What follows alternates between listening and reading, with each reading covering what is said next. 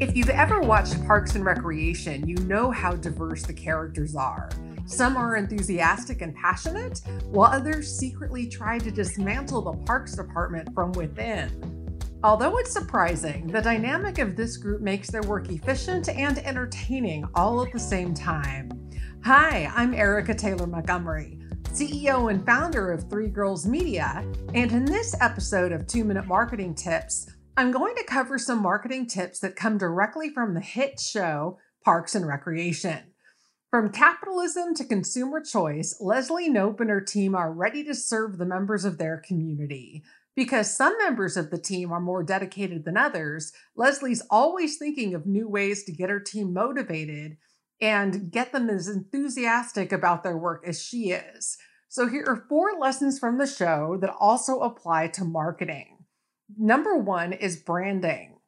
Throughout the show, there are numerous examples of good and surprisingly bad branding.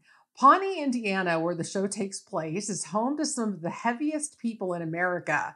In fact, they had the first case ever of super diabetes, and boy, do they have no shame. Their local fast food joint, Paunch Burger, specializes in a few out-of-pocket menu items like the greasy lard bomb and a slogan that reads, "Put it in your mouth or you're a nerd." Surprisingly, many people of Pawnee enjoy this restaurant and take no offense to the fact that this establishment thrives off of their unhealthy habits. The moral to the story is you really have to understand your audience because what offends you may not offend them.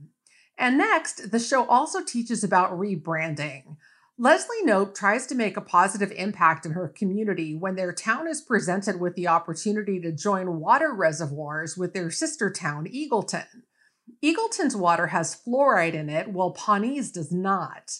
Unfortunately, another Pawnee council member owns a dental practice and tries to convince the town to vote against merging reservoirs so he can maintain his large list of citizens with cavities who give him business.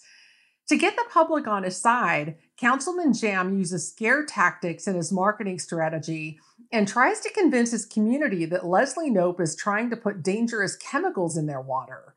But Leslie isn't backing down without a fight and brings in her colleague Tom to help rebrand fluoride water into something exciting.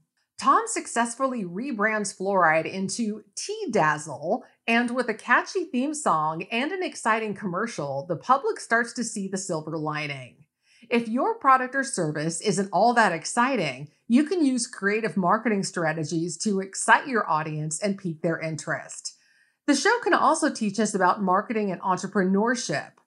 Tom Haverford, an underachiever and government official on Leslie's team, is always coming up with new business ideas for the marketing strategy he refers to as life. Tom eventually invests in a local nightclub called the Snake Hole Lounge, but realizes he doesn't have enough money. He creatively tries to entice his coworkers to be partner investors with him, but unfortunately he goes about it all wrong. His investment partner, John Ralphino, is not the partner that Tom needed. Together, their obnoxious marketing tactics with fireworks and women in bikinis does not translate to his coworkers, and no one invests. The lesson? It's important to understand your audience. A marketing tactic that works with one group of people may totally turn the next group off to your product or service. So do your research and try to relate to the people that you're marketing to.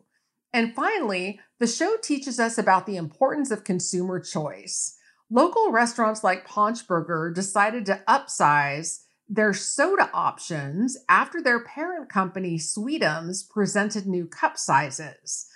Leslie decides to meet with the head of the Restaurants Association to express her concern about the new cup sizes.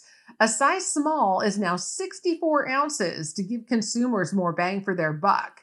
However, if they want less liquid, for only 5 cents less, they can get a little swallow, a 9-ounce cup. The size regular is 128 ounces, better known as a gallon. And just when you thought that was a lot of soda, they can order the child size, weighing in at 512 ounces. This is a great example of how some marketing strategies try to manipulate consumer choice. Oftentimes, consumers are blinded by what may seem like a deal or bargain and don't realize the full gravity of their choice. We can learn a lot about the good and bad ideas in marketing from Parks and Recreation.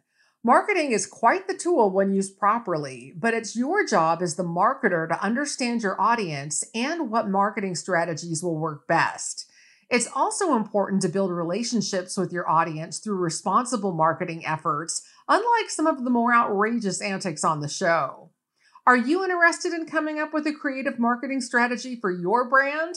If you have questions or would like the assistance of a professional marketing and PR agency, you can contact us at info@threegirlsmedia.com for a complimentary consultation. We have a full staff of seasoned professionals who are eager to help you reach your marketing goals.